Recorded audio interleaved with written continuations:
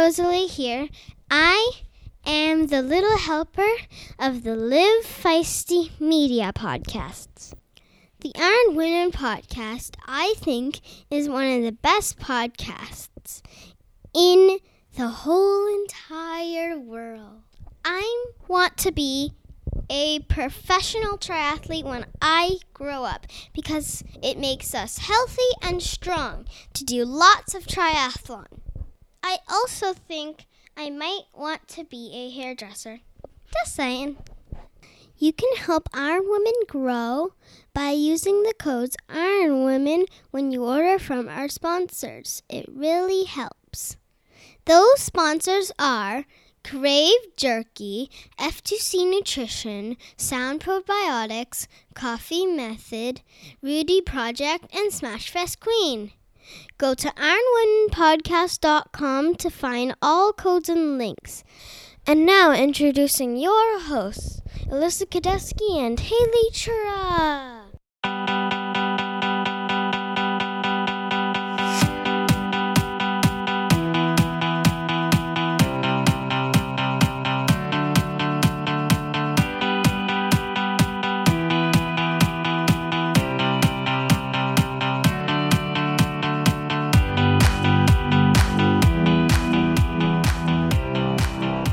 Hi, Haley. It's a big week here for you. How are you doing? Hi, Alyssa. I'm doing good. I am leaving tomorrow for Ironman Brazil. So I'll be racing this Sunday down in Florianopolis. This is one of my favorite races, and I am super excited to be heading back to Floripa and to race my first Ironman of the season. I'm so excited for you to get to spectate all of the things this weekend for you. I'm really happy that you're getting ready to go. And are you all packed up? How's the travel situation looking? Everything going well? Yeah, I'm doing pretty good. My bike is packed, got it all washed. It was beautiful out today, so I got it all washed and packed up. And yes, I made it to the grocery store and got all my snacks for the plane. So I'm in pretty good shape. You know, there's always those last minute things, toiletries and stuff that I need to put in. And I have a couple quick workouts to do tomorrow morning before I head to the airport. But in general, it's been smooth sailing and things are as good as they can be. So we'll just have to go and see what happens. That's so exciting. I'm thrilled for you. What day do you arrive there? We'll have to be checking in with you maybe over social media so that we can follow along the adventure. Yeah, so this podcast will come out on Thursday and I will have arrived on Wednesday. So by the time everyone is listening to this, I will be in Floripa. Hopefully I'll post some stuff on Instagram. At Haley Chura 23 is on Instagram, at Haley Chura on Twitter. Yeah, don't follow the other Haley Chura. But can you believe there's more than one? But definitely I'll try to post some pictures because it's beautiful there. I've talked to, Brazilian pro or former pro Ana Lydia Borba from Flo's Journal. She's sent me some pictures today of the weather and it looks fantastic. It's like blue skies, 70 degrees. I think it's going to be really nice, which last year we had a super rainy day. So I'm pumped to have some nice weather. That's awesome. I hope you also had some maybe good weather in Bozeman for Taper Week because let me tell you, we had like biblical rain situations here on the East Coast. It was pretty rough week, actually. There was just a lot of wetness. I was like, I don't know if my feet are ever going to dry out ever again. But, we survived that. And my big news of the week, Haley, is that I broke my phone screen finally. Oh, this is the first time ever? Yeah. And I dropped my phone a lot. And I finally broke. But I think this gives me a good reason. Maybe, in the next time we talk, I'll be telling you about my new upgrade in my life. I think I have an iPhone 6. So I think there's room for me to improve. I think I can go to the X8. Yeah, the 10. Go to the Whichever 10. has the portrait mode. That's like my dream for Ramona. I can take portrait mode Ramona pictures. I went from a 5 to a 10 and it was like life-changing, but it was. I dropped my phone at 70.3 Worlds last year when I was cheering for the men's race and shattered it. But then I still used it for through Christmas. And then I finally got a new one. But so the portrait mode is fantastic. And I think from the 6 to an 8 or a 10 is a big jump. So you will definitely notice. But I took a picture today in portrait mode and I sent it to our lovely co-sponsor, Lauren Palmer from Smash. And she was very thrilled to finally get the picture she's been asking for. That's good. Well, she is a good judge of the picture taking skills. So if you have LP's approval, then it's a good one. Yes, it helps when you have a good camera. I will say that. But did you hear the big announcement that came out last week? I did. So podcast guest from January, I believe, one of her many accolades is being on the Iron Women podcast, I think. Leanda Cave officially announced her retirement this past week. And I think just from the both of us, we just want to give a shout out to Leanda and wish her all the best. And, I think if you go back and listen to that episode we had with her, she talks a lot about how, she has slowly shifted over the past couple seasons to some of her other work with Team LC and some other advocacy stuff she's done. So, she definitely has plenty on her plate still, I know, and she'll be involved in the sport for many years to come, regardless of her not racing anymore. But her career was one where, I grew up watching Leanda, and it was kind of, it's weird to think that these women are retiring, Haley, and we're kind of filling these voids. So I don't know. Yeah. I think she won Kona when that was my last age group race, was when she won Kona. And so that is one that's definitely etched in my memory. And I remember getting to train with her once in Tucson, her and Hillary. And I was on cloud nine as a rookie pro, getting to train with the reigning world champion.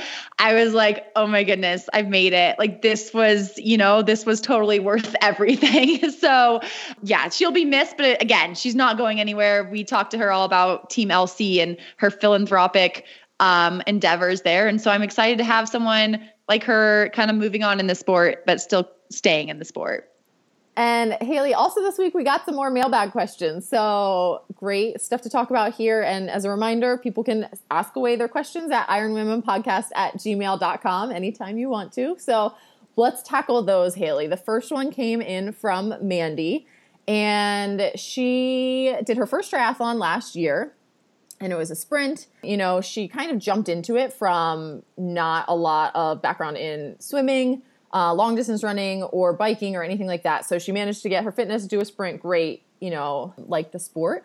But the big issue she had during her training was her anxiety of water, especially open water, kept creeping up. And I'll kind of just read her email. I think she talks about it best. I pushed through the pool training and my swimming skill was improving. She grew up going to the lake all summer, so she knew she'd be okay in the lake. However, race day came and my adrenaline and anxiety was so high to begin with that when the sound went off to start the swim, I got about 50 meters out and had a panic attack. I was on my back kicking so that I could continue to move forward, but it was getting hard to breathe. I held onto a kayak for a while and finished the rest of the course doing backstroke. She still couldn't put her face in the water. Once she got on her bike, the anxiety washed away and she finished the race. So now we're fast forwarding. It's this year. The anxiety in the water has only increased since the triathlon, so she made the decision to take out the swim portion and race duathlons this season. She loves racing. She doesn't want to quit that, but she can't shake the feeling like she's given up by doing this. So do we have tips for conquering open water anxiety? Is it okay to do only duathlons? And how should she change her training to accommodate this? Currently, she's replaced the swim days with strength training. As many age groupers are, working full-time and doing a lot of things on weekends too. So Haley, what do you think? This is an interesting one.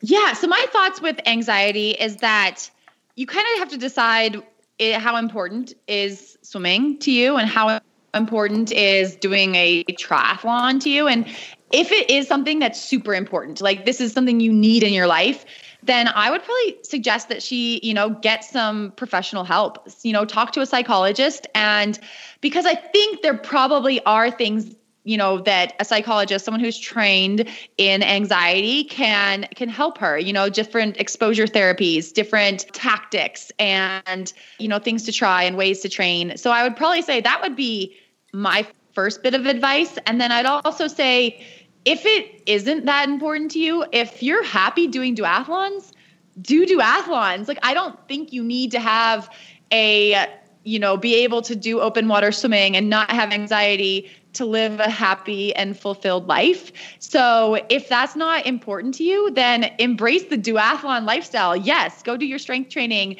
enjoy run, bike, run, do some run, bike, run, crazy run, bike, run sessions, set big duathlon goals. And that can be just as big and fulfilling as doing a triathlon. So if you enjoy that, there is no need to, to force yourself to go do that swimming.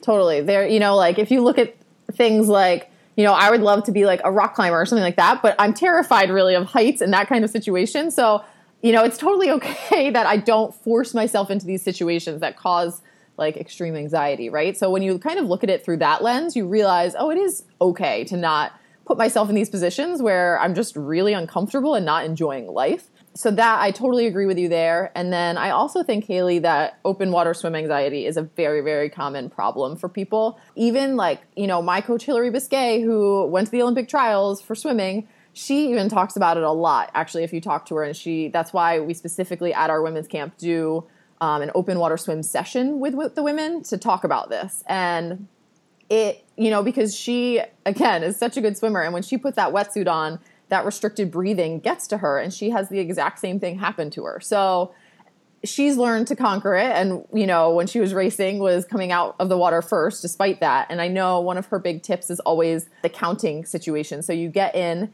and when the race starts, you don't think about anything other than counting your strokes. And you just count to, I usually have athletes go to 40. And you count to 40 and do not let your mind wander on anything else. And then when you get to 40, you look up and you sight. And then you start over and you count to 39, and then you count to 38, you count to 30, and it takes a lot of practice to not let your mind wander to the other things that are creeping in. But if you keep your mind focused on just the counting, by the time you kind of do relax a little bit, you're going to be halfway through the swim because of all the counting, And the second thing I would say is just as you're conquering it, go into the races knowing you're going to let everyone start ahead of you, and you're going to start when the water's calm, when, you don't have hundreds of your friends thrashing all around you and making it chaotic, because that is different. And so I think just looking at it as it's okay to kind of ease yourself into that start is totally fine too.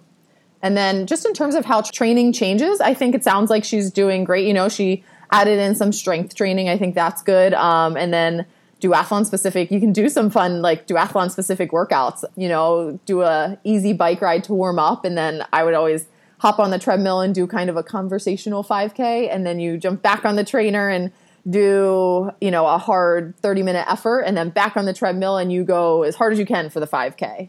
Those kinds of workouts are really fun and different. I think it opens up a new door for you to try some different stuff. Yeah, I like that bike run. Nice combo there. But no, those are great advice. I might have to try out that counting tactic. Sounds very interesting. I know Hillary uses it herself, so tried and true for sure.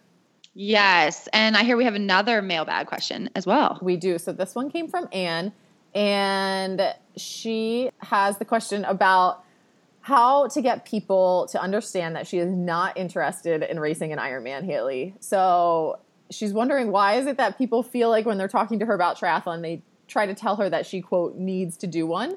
She's been doing triathlon for 5 or 6 years, and she loves Olympic racing. And everyone in her tri club that she trains with, though, keeps asking her when she's going to do an Ironman. And she's just kind of like, I'm not interested in doing one for now. I find Olympic racing challenging enough. And everyone else is using it as stepping stones. So how can she kind of, approach this question when she's asked? Okay, I like this question because I think it has to do a lot with confidence and just confidence in your own plan and your own path, which is so hard to do in life. And I don't think Anne is alone here because I know Sarah True, who we interviewed several months ago, her husband, Ben True, is the American record holder in the 5K on the road. And Sarah once was telling me a story about how when Ben was on an airplane, the person sitting next to him was asking him, what kind of races do you run? And he's like, oh, I run the 5K. And they're like, have you ever done a marathon? And he's like, no. And I think when the person was leaving, he's like, someday you'll get that marathon and you'll be a real runner. I think was implied that then he'll be a real runner. I mean, it doesn't matter that he runs 13 minutes flat in the 5K. It was all about the marathon. So Anne's not alone. It's how Ironman is marketed. It's how marathons are marketed, that longer is better. And that's just kind of what society is telling you to do.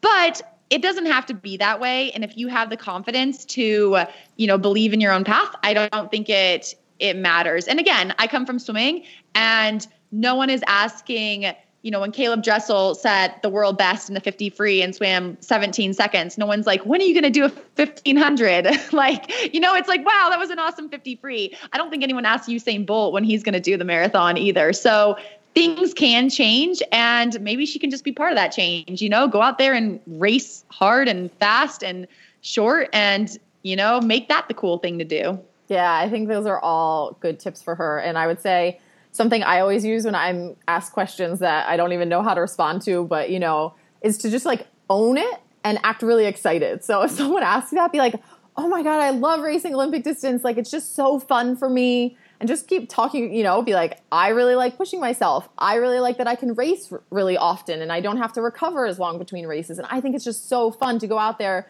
for, 3 hours and just smash myself doing it is what I just can't get enough of it. And then before they even have a chance to respond, ask them about themselves, because people love to talk about themselves usually. And so just be like, oh, and your son was in a play the other day. How did that go? Just totally change the subject, ask them about themselves, and they'll forget about it, I think. So great question, though. Peer pressure to do Ironman is a real thing in triathlon. Yes, but I like this. Let's, embrace the Olympic distance, and it can be really hard. There's shorter does not equal easier by any means. And so I admire everyone at every distance who gets on a start line. But Alyssa, we have some exciting, reminders of people looking for ways to support the podcast, and our sponsor, Coffee Method. In case people don't know, they now have 2 blends of coffee that support the Ironwomen podcast. The first one is the traditional Ironwomen blend, the light roast, easy on your stomach, great for pre-workout. And then they've added the Feisty blend, which has more dark roast, a bolder flavor. And so people can either use the link on the Ironwomen podcast website to navigate to the Coffee Method page, or they can go directly to Coffee Method, scroll down and get a subscription, get a half-pound bag, pick whatever they want, and use the code Ironwomen, and they get a little bit of a discount. So just a reminder. And Haley, there's also another thing you can do to support us now. So if people go to livefeisty.com, there's a new tab up at the top and it says shop, and you can shop. And we have tanks, we have tees, we have leggings, hoodies, all sorts of fun stuff that you can wear to support Live Feisty. And I hear, Haley, that the tanks are the super soft ones that people loved that Sarah and Ashley were wearing in Texas. So you guys can now all get your hands on them yourselves. Yes, livefeisty.com. Look for that shop tab. And thank you for supporting us and, wearing us out in the world too, because that's kind of fun. And Haley, we have a really fun interview coming up for everyone. Tell us all about who we're about to chat with. So today we are talking to Megan Hotman, and Megan is the cyclist lawyer. She has represented more than 100 cyclists in individual cases, provided counsel to cycling groups and bike shops, and also frequently provides education seminars to cyclists, motorists, and law enforcement. And she's even written a book on bikes and bike crashes. So Megan is not just a lawyer, though. She's raced and won all types of cycling races. She's done road races, crits, time trials, cyclocross, gravel races. Are there any other kinds of bike races? I don't know. And she's raced Ironman Arizona. So she is one of us. She's an Iron woman. So Megan's mantra is that she wants to improve lives and communities one cyclist at a time. And it's her own personal mission to get more people riding bikes. So I'm super excited to hear from Megan, learn more about bike safety and what we can do to make the world a little bit friendlier for bicyclists. We are grateful to be supported by Crave Jerky, Coffee Method, F2C Nutrition, Sound Probiotics, Rudy Project, and Smashfest Queen. Our podcast partner, Crave Jerky, is hosting a Find Your Fit contest from now through June 2018. All you have to do is post a selfie while working out. That should be easy for our listeners. And you could win $300 in gift cards from Flywheel, ClassPass, or Gaiam Yoga, and of course, Crave product. Use hashtag CraveBetter and hashtag sweepstakes entry. One caveat though, you must be a US resident, 18 years or older to enter. Also hashtag Live Feisty so we can see your entry too. Details will be posted in the show notes for this podcast on livefeisty.com. Hi, Megan. Welcome to Iron Women. Hi, thanks for having me. And Megan, you call yourself the cyclist lawyer, and I've read that in many circles, you are the go-to lawyer for anything cycling related. So I kind of am curious, like, how did you get to this point? What was your path? And are you really just a lawyer who only handles cases involving bicycles? The answer to your second question is a succinct yes. I only represent injured bicyclists. That is all I do. And the way that I came to this practice, I like to tell people actually that it found me. I was in law school when I discovered my love of cycling. A very short bout in triathlon quickly taught me that I'm a subpar swimmer. I was an excellent cyclist, and then the race would run away from me every time. And so process of elimination brought me to the bike right about my third year of law school. Very unexpectedly. I was not looking for an athletic pursuit. I was only ever just a subpar runner. I did track and cross country in high school. I ran marathons in college just to stay in shape. Just sort of randomly tried these triathlons briefly, found cycling. It was like, oh my gosh, I'm about to graduate from law school and I've completely fallen in love with this thing that seems to like me back. It was like the first time I showed actual athletic potential. And so as I was preparing to graduate from law school, I had to make a choice about what type of job to pursue. As a new lawyer, typically you're expected to work really big hours. And I knew that I wanted to see where cycling was going to take me. So I chose to work for a judge, which was terrible pay, but government hours, meaning 40-hour work week, so I could still train and race. And did that for a couple of years, then ended up working for a second judge, during which time I ended up upgrading to a Cat 1 and really just got super duper serious about cycling. And it was my thing, and I wanted to figure out how to go pro, but I didn't know what to do about my legal career. And it was time to join private practice in some way. And all I wanted to do was see where I could go with bike racing. And so in short, the more I raced, the more people sort of knew me as a lawyer, but didn't know what I did. And a couple people got hit by cars and approached me at races. One woman, we call her Client Zero. She was a woman I raced against and just adored. And she was unfortunately hit. And she contacted me and said, I have no idea what kind of law you practice, but this happened. Could you help me? And by that point, I had started working as an associate for a law firm in Boulder. And I went to my boss and I said, this woman is hurt and I'd really like to help her. Is this a case that we could sign up? And he said, sure. So we signed up her case and we did very, very well. But more importantly, it was my moment, my aha moment, where I realized that for me to truly thrive in the practice of law would require that I would have to have clients that I cared about as deeply as I did her, that I could see no other alternative in the practice of law unless it was working for people like her. And what an incredible bonus to get to work in the realm that was my true passion. And so sure enough, a few more cyclists contacted me. And then at about that time, it became clear that for me to have the time and schedule flexibility to train and race the way I wanted to, I would need to work for myself. So pretty much against everyone's advice and suggestion, I started my own law firm at 29. And they said, you can't do that. And I said, but why not? And so I did. And I had a couple of cycling clients that I signed up and thought for sure I would need to do something else, that the cycling cases would not be the exclusive focus, surely. But in fact, that is exactly what has happened. And I have handled cases all over the country and have co-authored a book and was fortunate to be featured in Outside Magazine, which led to Bryant Gumbel having me on HBO Real Sports. And it's just been an incredible journey of this incredible and super lucky combination of passion and purpose. Megan, I think we could talk to you probably like a whole other episode here on just that alone, right? And so before, we get into some of the cycling questions then, and, the law questions, I guess, I would love to just ask you, a lot of our listeners, I think, are women who are sitting here wanting to take the next jump, whatever that might be. Maybe they are thinking about going pro or something like that. And you did, a massive jump by, at 29, starting your own law practice. And I know like Haley has a similar story when she left accounting and, things like that. But, for you to share your story, how long was it before you felt like, okay, I'm going to make it? Because I know a lot of times when you do that, you have, weeks, months, maybe years, but it does come together. So I love talking to women about like how long was it before you really knew, and what was that kind of interim period like for you? I mean, not a day goes by now even that I'm not saying to myself some version of what are you doing? And what's tomorrow going to look like? And I mean, there are no guarantees for sure.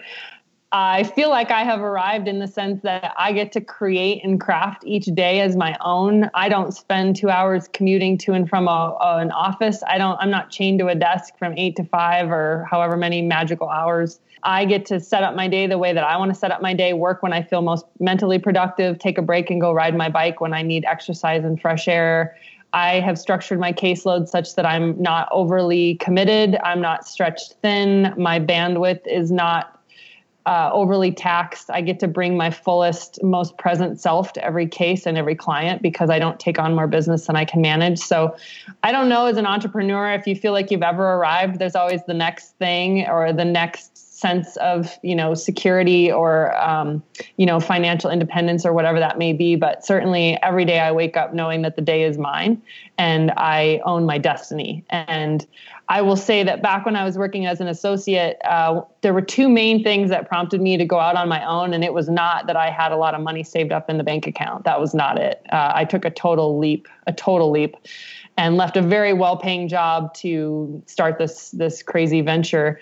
One was that I wanted to give myself every single opportunity possible to try and qualify for the Olympic long team for London 2012. I knew it was a complete pipe dream. I knew that there was like a 1 in a million chance, but I wanted to commit every financial and time and coaching and training opportunity I possibly could for 2 years, 2010, 2011, leading into 2012. I didn't make it. I didn't make it onto the Olympic long team, but in the meantime, I got to race World Cups and I got to train with the women that ultimately went to London and won the silver medal in the Olympic pursuit. And I had nothing to do with their journey or their success, but I got to be part of it in some of the training sessions and some of the travel. And it was just remarkable even to be on that stage in the presence of incredible athletes and be at these World Cups and be at these training camps. And just frankly, to be able to say to myself, I have no regrets. I didn't make it. I didn't think I probably would, but I spent 2 years trying, and look at what an amazing thing it's turned into with respect to my law practice. And who would have thought, right? And I could have stayed where it was comfortable. I could have stayed at the job where I was making great money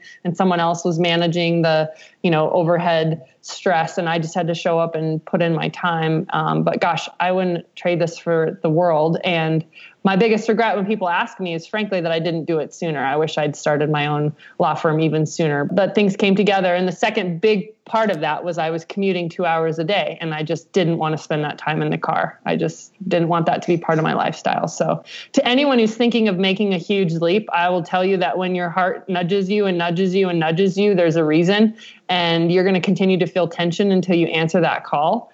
And there is absolutely, in my mind, no greater satisfaction than just taking the leap and going for it. Because I promise you're going to build the parachute or the airplane on your way down. You just will. Well, Megan, your leap is definitely our gain, only in just hearing that incredible story, which I think a lot of people can probably relate to pieces of that at least. And it's an incredible story, but also in you being able to come on to the podcast and share some of your expertise. And I kind of wanted to start out with us as cyclists. So most of our listeners are triathletes, and a lot of us spend a lot of time riding our bikes outside. So I kind of wanted to just talk about best practices as a cyclist. Like, are there things we should always be bringing with us on every ride? What should we wear or not wear? Do you have suggestions on lights or anything that help us stay visible to motorists? I'm going to make this question as short as possible because this is definitely something I could talk for hours about. Number one is that the law in every state says that cyclists are vehicles. And so that means we have all the same rights and all the same obligations.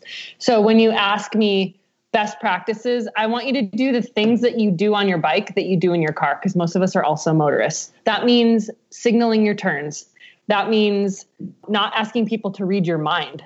That means being predictable and using lights from sunset to sunrise, just like you would in your car. That means if you're going downhill, you need to obey the posted speed limit sign and stay at or below the speed limit, even if you're descending, which we know you can easily reach speeds in excess of the speed limit on your bike. It means doing things like moving over to the right-hand side of the road and waiting if emergency vehicles are trying to pass you. When you ask me about things that we should not wear, headphones. That's the number one thing I would ask people to leave at home. We've been working a lot with law enforcement. In fact, just today we were filming some bike safety videos here in Golden, and one of the specific scenes we filmed was a cyclist riding along with headphones, and meanwhile the fire truck is behind her with lights and sirens, and she's clueless. And I hear that all the time from law enforcement and fire personnel, that cyclists have their ears full and don't hear anything. And not just that, but being able to hear traffic around you. I'm constantly surprised at how many cyclists wear headphones on group rides, which is so dangerous because you need to be able to communicate with other cyclists. With respect to things that we should bring with us, you should always have some form of identification. This also just came up this morning with law enforcement. They were talking about collisions they had responded to where the cyclist is unconscious, isn't wearing road ID, doesn't have any name sticker on their frame, doesn't have a cell phone, doesn't have an ID in their pocket, no way to contact family or friends. You are not required to carry your driver's license to ride a bike, because you obviously don't have to have a driver's license to ride a bike, but you should always have some form of ID on you for this reason, so that they can call for help for you if need be. And also, if you are unfortunately on the receiving end of a citation from law enforcement, you do need to be able to provide your identity. That doesn't mean you have to show them a driver's license, but you need to at least be able to tell them who you are. And that can mean showing them. I personally like to carry an old expired driver's license that still has a good photo of me and still has a good address. That way, just in case I wash it and I ruin it, it's not my real driver's license. But even carrying a color copy of it is really helpful. You talk about other best practices. You know, when I talk about doing things that we would do as a motorist, one of the biggest points I like to make to cyclists is imagine yourself as the motorist behind you or behind your group ride. And how would you feel and what would you want? So when cyclists are asking me things like, should we be two abreast or should we go single file? You know, the law says various things on that with respect to impeding traffic. But quite frankly, if you just use the golden rule analysis, if you're in the car behind that group of cyclists, what would you want to be able to overtake those people safely?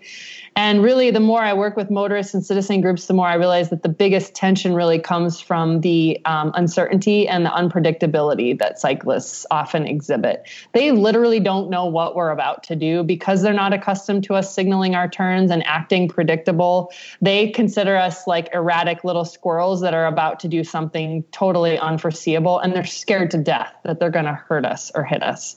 It's very, very rare that a motorist sets out in the morning when they get in their car and says, okay, I'm going to go hurt a cyclist today. That's not the situation. It's usually purely of a combination of, you know, negligence and carelessness and perhaps a bit of unpredictability on the part of the cyclist. So use those hand signals, use eye contact, communicate with motorists.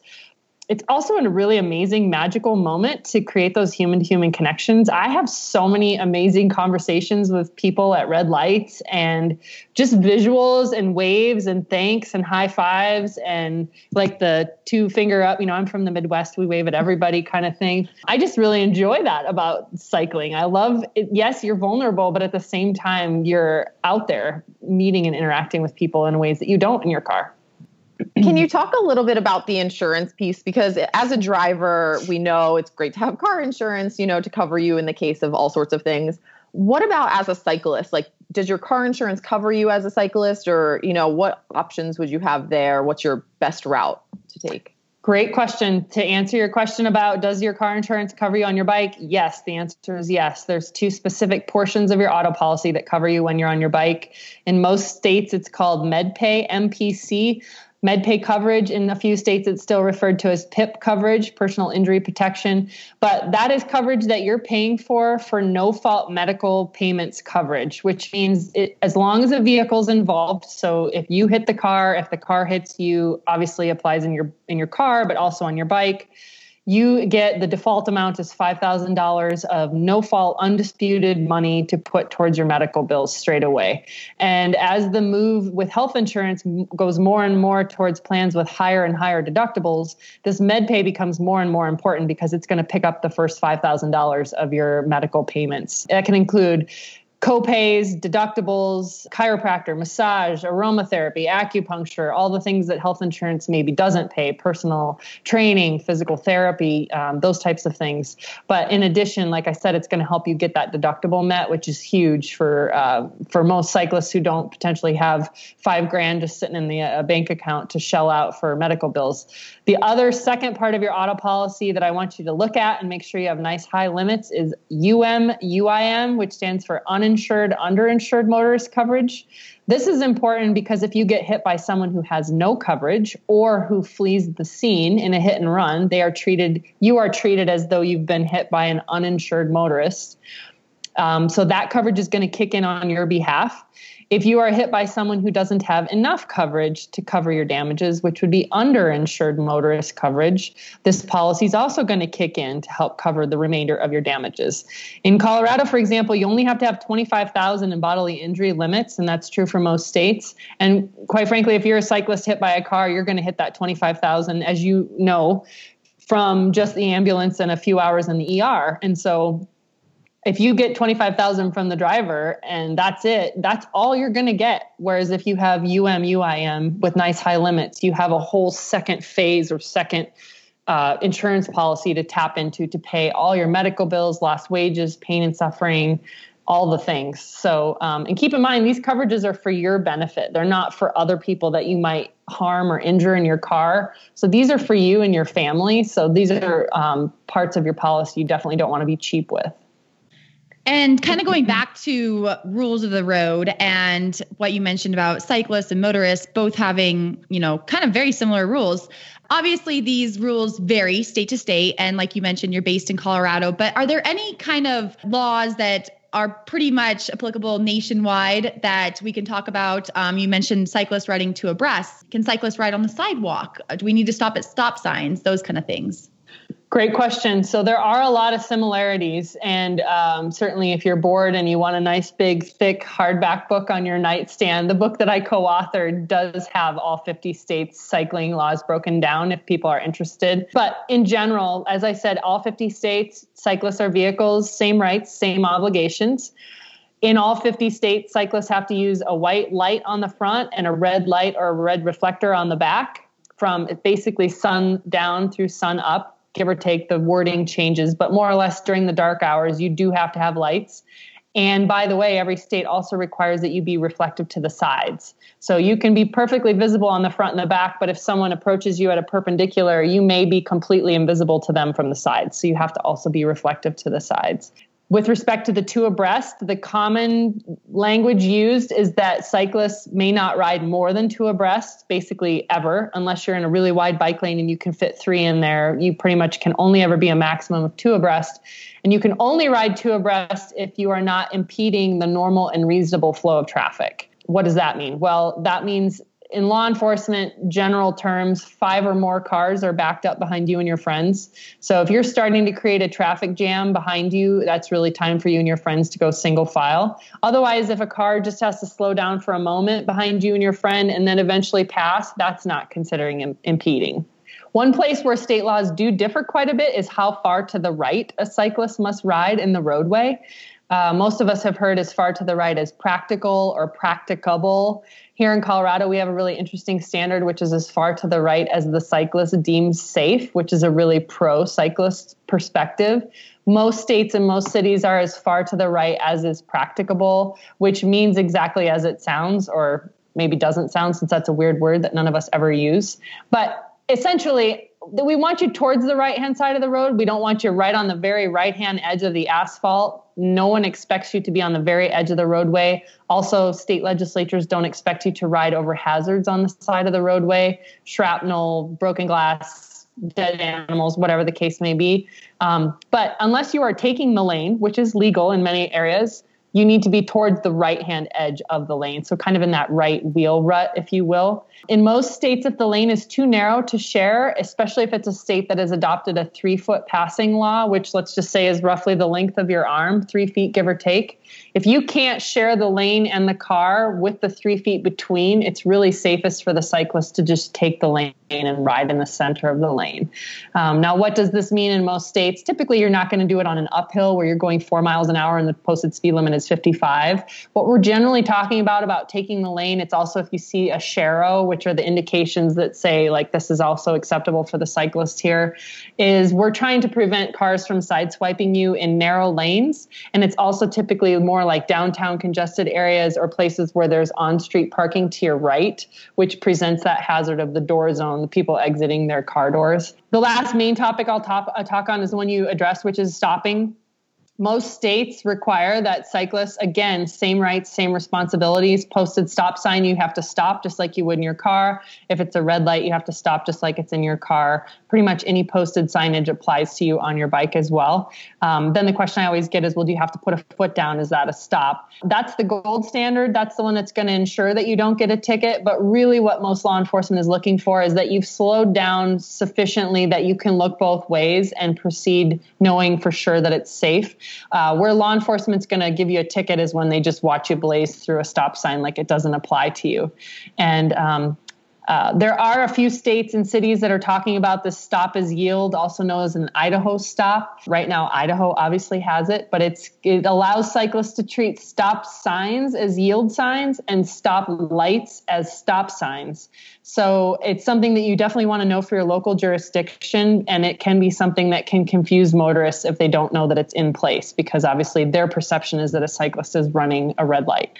But more or less the case law or the statute, the requirements are pretty similar state to state. And in general, if you just conduct yourself like you do in your car, you're going to be doing really well.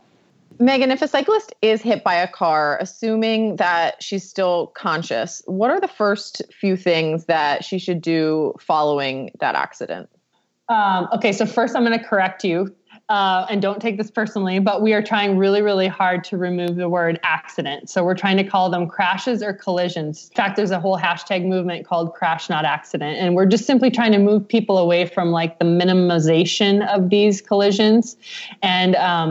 And so you can Google that Crash Not Accident hashtag and learn more about that. But it's interesting because, again, just this morning we were filming videos and I had to play the cyclist who had just been hit, and we were going through the things that we want people doing. So one of the big things, assuming that you're with people, hopefully you're not by yourself, is that we were teaching people this morning, don't take the cyclist helmet off. Just stabilize their head in the helmet on the pavement, because it actually provides a really nice like cervical neutral position for your spine. And you also just typically don't want to move a cyclist unless they're at risk of being hit again or harmed in another way. We typically want to leave people where they are. I've had several clients who, on all appearances, seemed, quote, fine with a scuffed ankle or a little bit of road rash. And then they get to the ER and they find they actually have a fractured pelvis or they have a significant head injury or what have you, things that aren't always apparent. So typically leaving the cyclist where they are is ideal. Obviously, 911 should be called. Police and ambulance should be summoned. I recommend that cyclists take the ride in the ambulance 99% of the time, unless it's just honestly going to bankrupt you. And even then, I still recommend it because you'd be amazed what types of injuries are discovered.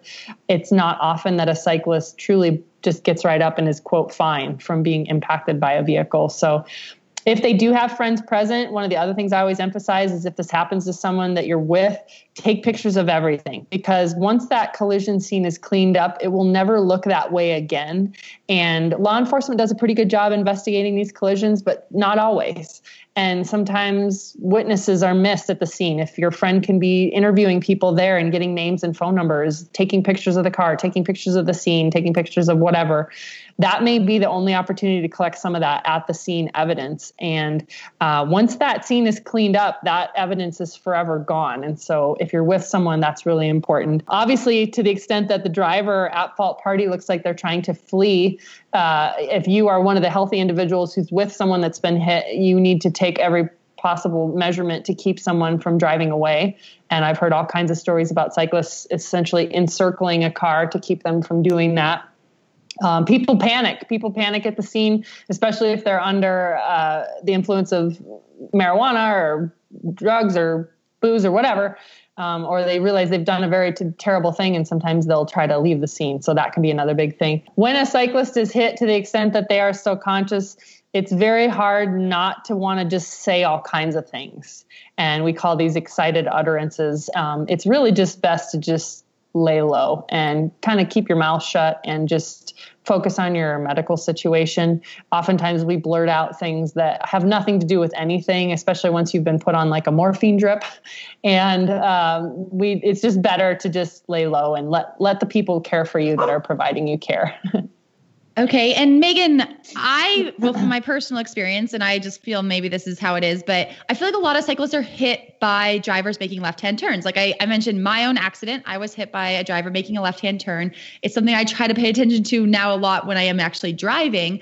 But are left-hand turns actually more dangerous? Or is it just my perception? And are there other situations when cyclists are the most vulnerable to motorists?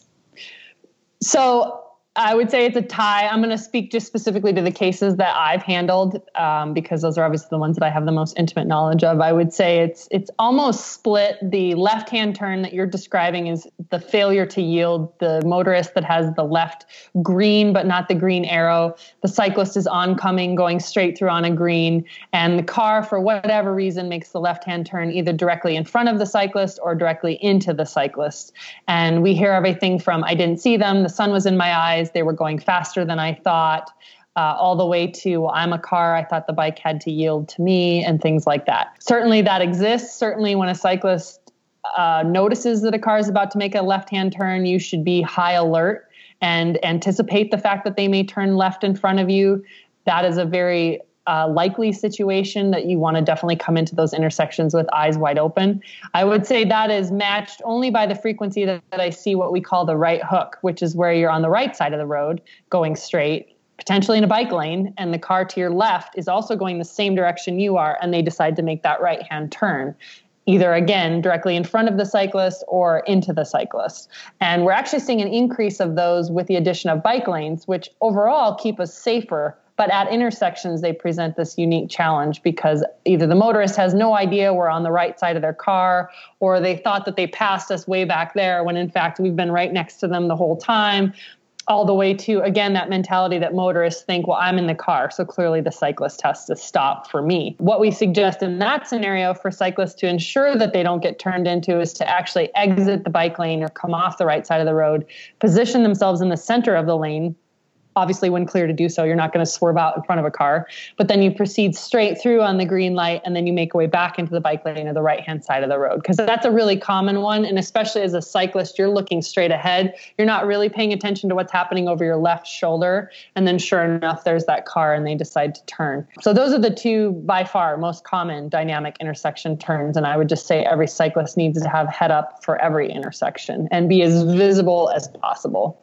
And many of us are cyclists, but we're also drivers too, right? So I'm curious what we can do as drivers to make the road safer for cyclists and pedestrians. And I guess also you've talked a little bit about motorist perceptions of cyclists. And, you know, as more people are getting on bikes and bike commuting or just riding for, you know, health and fun, you know, is there kind of an increased drive to educate motorists and try and change that perception? Is there any movements we can be a part of if we want to within our community, start up any initiatives that we should know about, stuff like that? I love this question. Great question. You asked me about initiatives or education for motorists, so let me start there. I'm just going to speak to the place of being here in Denver. We've had 10,000 people moving here a month for like the last 2 years. I mean, our economy has been so incredibly strong that we're seeing this influx of people from out of state. You know, the weed industry drew a lot of people here too. And so we have a lot of these out of state people who come from places that are not accustomed to the level of cycling that we have here. I am encouraged by the fact that Driver's Ed now spends a full day teaching their young drivers how to drive around cyclists. And in this area where we have canyons and mountain climbs, I see them taking these young kids up very popular cycling roads to teach them how to give us 3 feet and how to pass safely and how to look for us. So I'm very encouraged by that. One of the big movements we've been trying to push is to get a couple more cycling questions added to the DMV test. And then I know that this will probably never happen, but we're also wishing for sort of a supplement that out-of-state residents would have to take a new driver's test when they move here, just because Colorado has a very different cycling culture than, you know, I'm from Nebraska. You don't see nearly as many cyclists in Nebraska as you see here. And so there is an education component. I would say more importantly and more higher influence, though, is for you to demonstrate proper driving behavior to other people when you're with them. For your coworkers or your neighbors or your friends who don't ride bikes to observe you when you drive and watch you checking your side mirrors and whatever for cyclists to your right, to your left, acknowledging cyclists, giving them 3 feet, driving very safely and carefully around cyclists. Having other people observe that behavior in you is very, very powerful. It's it's like we say in bike racing, let your legs do the talking, sort of let your conduct speak for itself. And the same is true when you're out on your bike. That's why I named my bike team the Bike Ambassadors, because I think every time we are out on our bikes, it's incumbent upon us to demonstrate great exemplary behavior because people are always watching. And that's true for motorists as well as other cyclists, as well as just little kids, and well as just pedestrians and what have you. So that's why I think it's really important every time you ride your bike that you do it very, very well. And you do it with the knowledge that you are hopefully converting motorists who don't like cyclists into motorists who accept our presence on the road as being equal.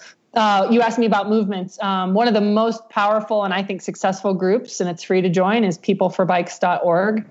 They happen to be based here in Boulder, but they do bike projects, green lane projects, bike infrastructure all over the country.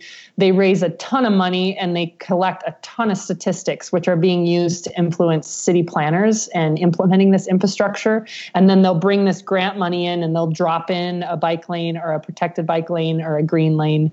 And it's pretty amazing to see the work that they are, they're really attacking it from all angles. So that's why I like them. They're just the most successful, I think, as opposed to some advocacy groups that, collect signatures or collect money and then we don't really see what they're doing. And Megan, it's obvious from your social media accounts that you're a huge proponent of bike commuting. And so I kind of want to know what's so special about bike commuting. And do you have some tips for someone who might want to start riding to work or riding to the store, or riding to the swimming pool? Yes. This is what I call my bike gospel. I was a bike racer for years and I would go on a 4-hour road ride and then I'd come home and get in my car and drive to the grocery store. And it didn't really dawn on me until I started getting more and more involved in bike advocacy. And I realized, oh my gosh, those of us who are competitive athletes are by far the most visible out on the roads. We're the most prevalent. We're out on the roads the most. We ride the most miles, blah, blah, blah. It's really important for us to also be using our bikes for transportation. This can't just be about recreation. It really was abundantly apparent to me that that was the case. And so all I did was buy a good bike lock. And I started riding my bike to the grocery store, to the office, to the doctor. A couple years of that, and I started to really take stock of where I was driving.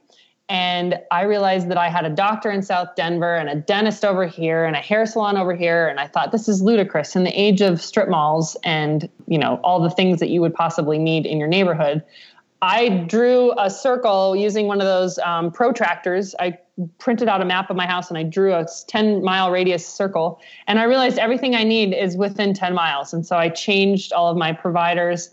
And really the airport here in DIA, which is about 40 miles, is like one of the only places I drive my car anymore.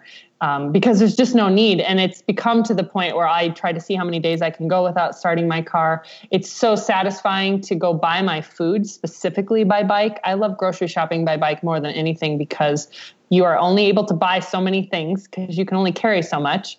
And so you're really selective with what you buy. And then you tend to buy stuff that's fresh. And then you tend to only buy a couple days worth, which means you're always eating fresh. And then there's just this intentionality that comes with your food. And when you're eating it, it's not just this like mindless consumption. It's, I actually had to go ride my bike to go buy this. And I had to pick it out and bring it home. It's so satisfying. And then I walk into the grocery store and I'm wearing my helmet and then I start talking to the cashier and then that turns into a really cool human moment. And once again, I have all these moments with motorists and people at red lights talking to me about what I'm carrying. I've started getting my dry cleaning by bike. So I've figured out a way to kind of fold my dry cleaning over my basket where things don't get all wrinkled, and that turns into cool conversations. And I'll just share that I believe my motorist perception of me when I'm in my street clothes commuting is different than they treat me when I'm in my Lycra and my bike gear. And I think the difference is that they realize I'm actually transporting myself. It's like a legitimate trip and I'm actually going somewhere and I'm actually doing something as opposed to just riding to get fit. And I've never had one issue on my commuter bike or in my commuter outfit with a motorist. Never, not one. It's only ever been positive. So for those looking to get started in commuting, you honestly just need a really, really good bike lock. Obviously, if you have a very, very expensive, road bike or triathlon bike, it might be worth just buying a little beater to use just in case it gets stolen. I bought a Schwinn at a pawn shop for $100, and I think I've got like 2,000 miles on that thing because it's kind of like, I'm going to lock it up and I hope nothing happens to it. But if it walks away, I'm not going to be devastated. It's not my, $10,000 whatever. So that would be a second investment. And then obviously something to carry your stuff in. So I just started with the backpack, and that works well for me most of the time. But I did install a basket on my commuter bike for grocery shopping, because then my fruits and my bananas and stuff weren't getting all smushed. And I also just kind of liked getting that weight off of my back and onto the bike. But you can certainly invest in panniers and all that kind of fancy stuff too. When I lived in Baltimore City, my roommate and I would do our grocery shopping by bike usually, and we would call it macho shopping. And it would be like, can you also get this? And she'd be like, nope, I'm macho shopping. Like, can't carry it. I love that. Can I it really ask does make you think what you're buying. Yeah. Can I ask, what is your record for number of days without starting a car? Well, so I have to confess that I do spend parts of my winters in Scottsdale, and based on that city being pancake flat and also bike lanes everywhere, it's actually easier for me there than it is here in Colorado. But, 3 weeks is totally doable.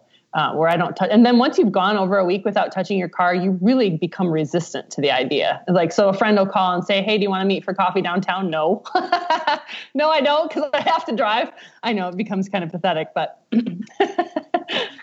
No, I love it. Bike commuting is something I've started doing since moving to Montana. And it's great. And it's so much faster a lot of the time. I mean, granted, like, it's like half a mile a lot of the time is like where I'm going. Like the furthest place I go is a pool, which is a mile away, but, it's faster. I'm shocked. Like, I'm like, wow, it can be great. So it's fun to hear those stories.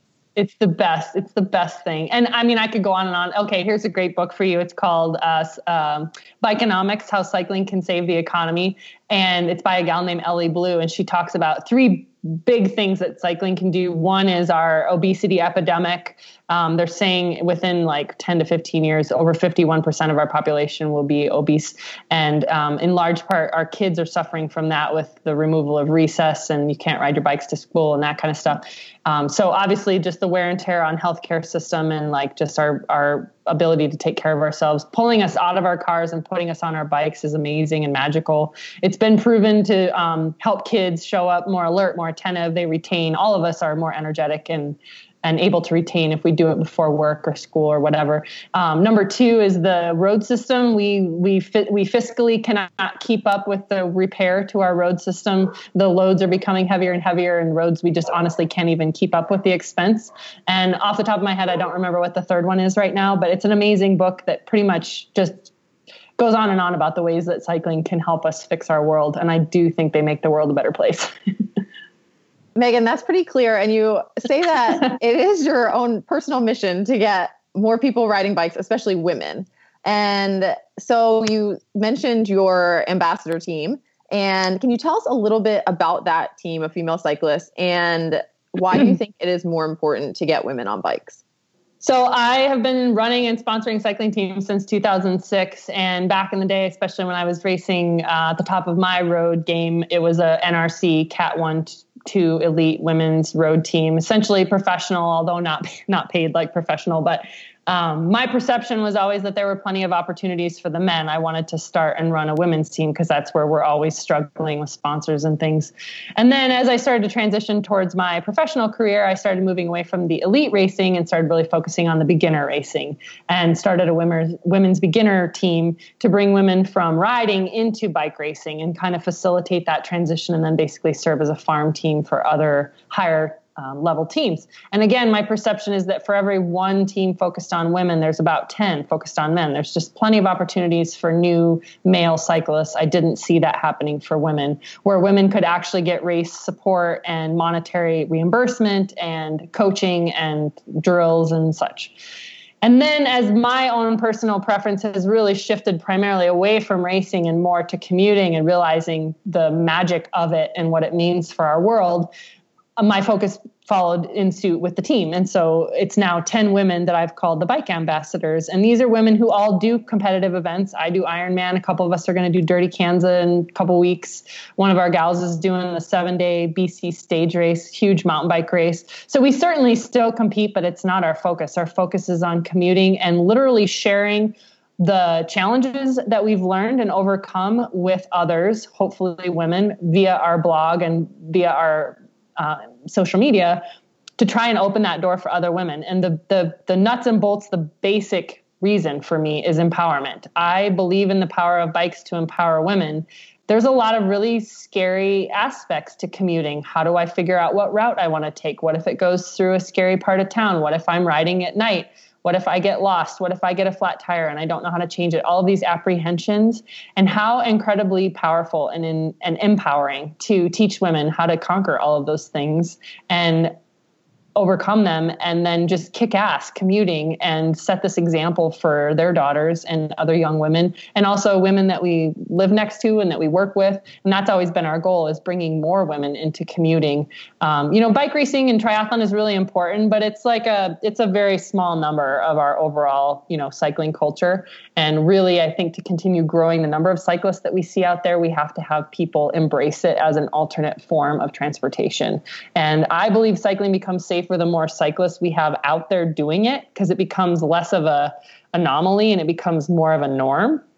I mean, insert example, exhibit 1, like Amsterdam, Copenhagen, everyone rides over there. It's so acceptable that like driving a car is the exception to the rule. So I think it starts with women. They're our number one decision maker with respect to household spending. They are spending more money in the bike and the triathlon industries than men. Like, they're shifting the culture, they're shaping the product development. And so I think really for this cycling phenomenon to continue to gain traction in the US, it starts with women. And that's why I focus my efforts there. And can you share your the blog address and the social media where we can learn all these great things and follow your team?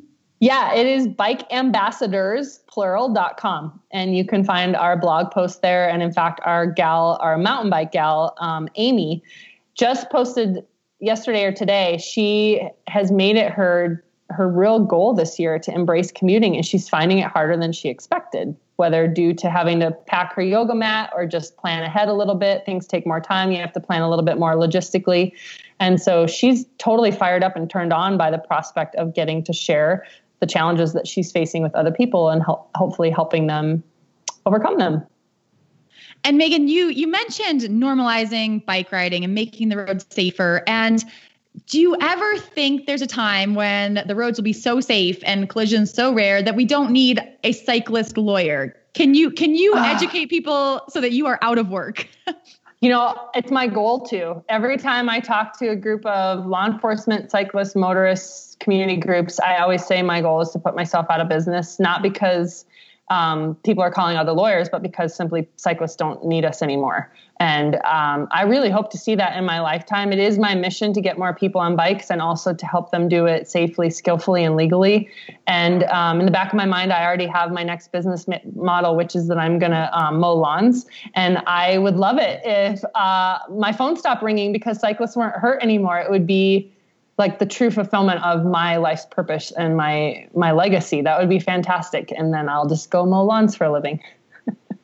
When I raced Ironman Boulder, actually, I had an Airbnb with this guy, and there's a lot of stories that came out of this guy. But one of them was he was actually starting a business for a robotic lawnmower, and he was like doing these test runs in his backyard. And so that's one of my finest memories of Boulder to this day. So you might want to look, I'll send you his name. You can look into it, make sure that business hasn't taken off before you start yours.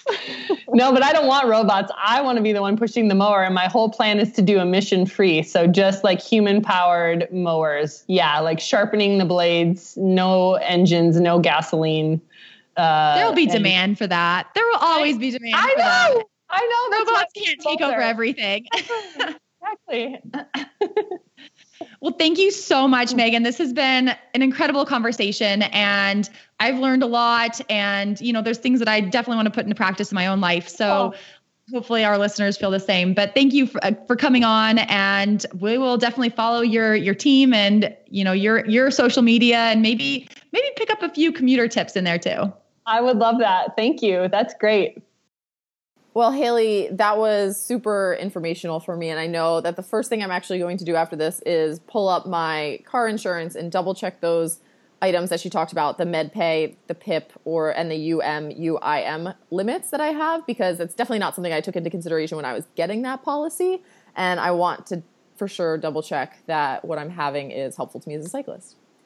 Yes. And I can speak from experience that it was kind of wild being in the hospital, and they did not even ask me for my health insurance card in the original part.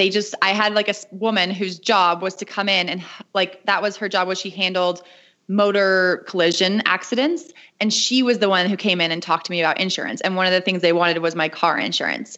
So it's fascinating. And it's something that all of us should know more about, whether you're a commuter, whether you are a professional triathlete or a recreational cyclist, and even pedestrians. I mean, it's something that we all need to be aware of. But I loved hearing from Megan.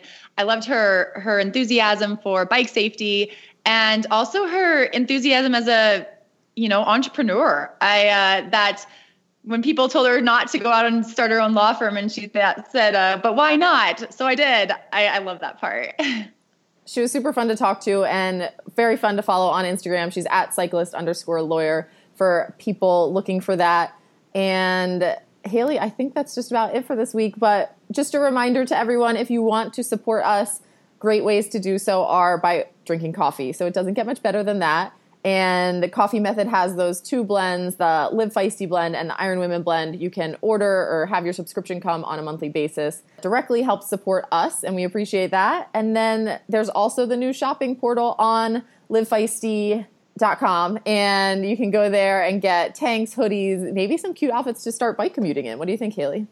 Yes. I know I love my tank, and the hoodies and leggings, I'm going to have to check those out. I might be navigating over to livefeisty.com once we're off the show and see what's on there.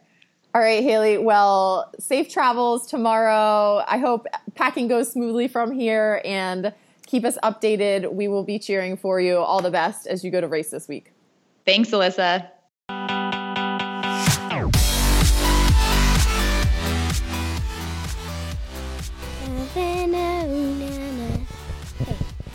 Of my heart is in Havana. Hey. Why I like biking? You're really moving your feet, and it's fun because you can actually steer where you're going when you want to. Whereas in swimming and running, you might have to plan ahead, because in both of those things, either in swimming, you can run out of breath, or in running, you could trip and fall. The Iron Women podcast is produced by Live Feisty Media. Our awesome hosts are Alyssa Godesky and Haley Chura. Our editor is Aaron Hamilton. Our social media queen is Danielle Adino. And our producer is my mom, Sarah Gross. Follow us on Twitter, Facebook, and Instagram. Leave us a review on iTunes. And have a great week of swimming, biking, and running. Bye for now.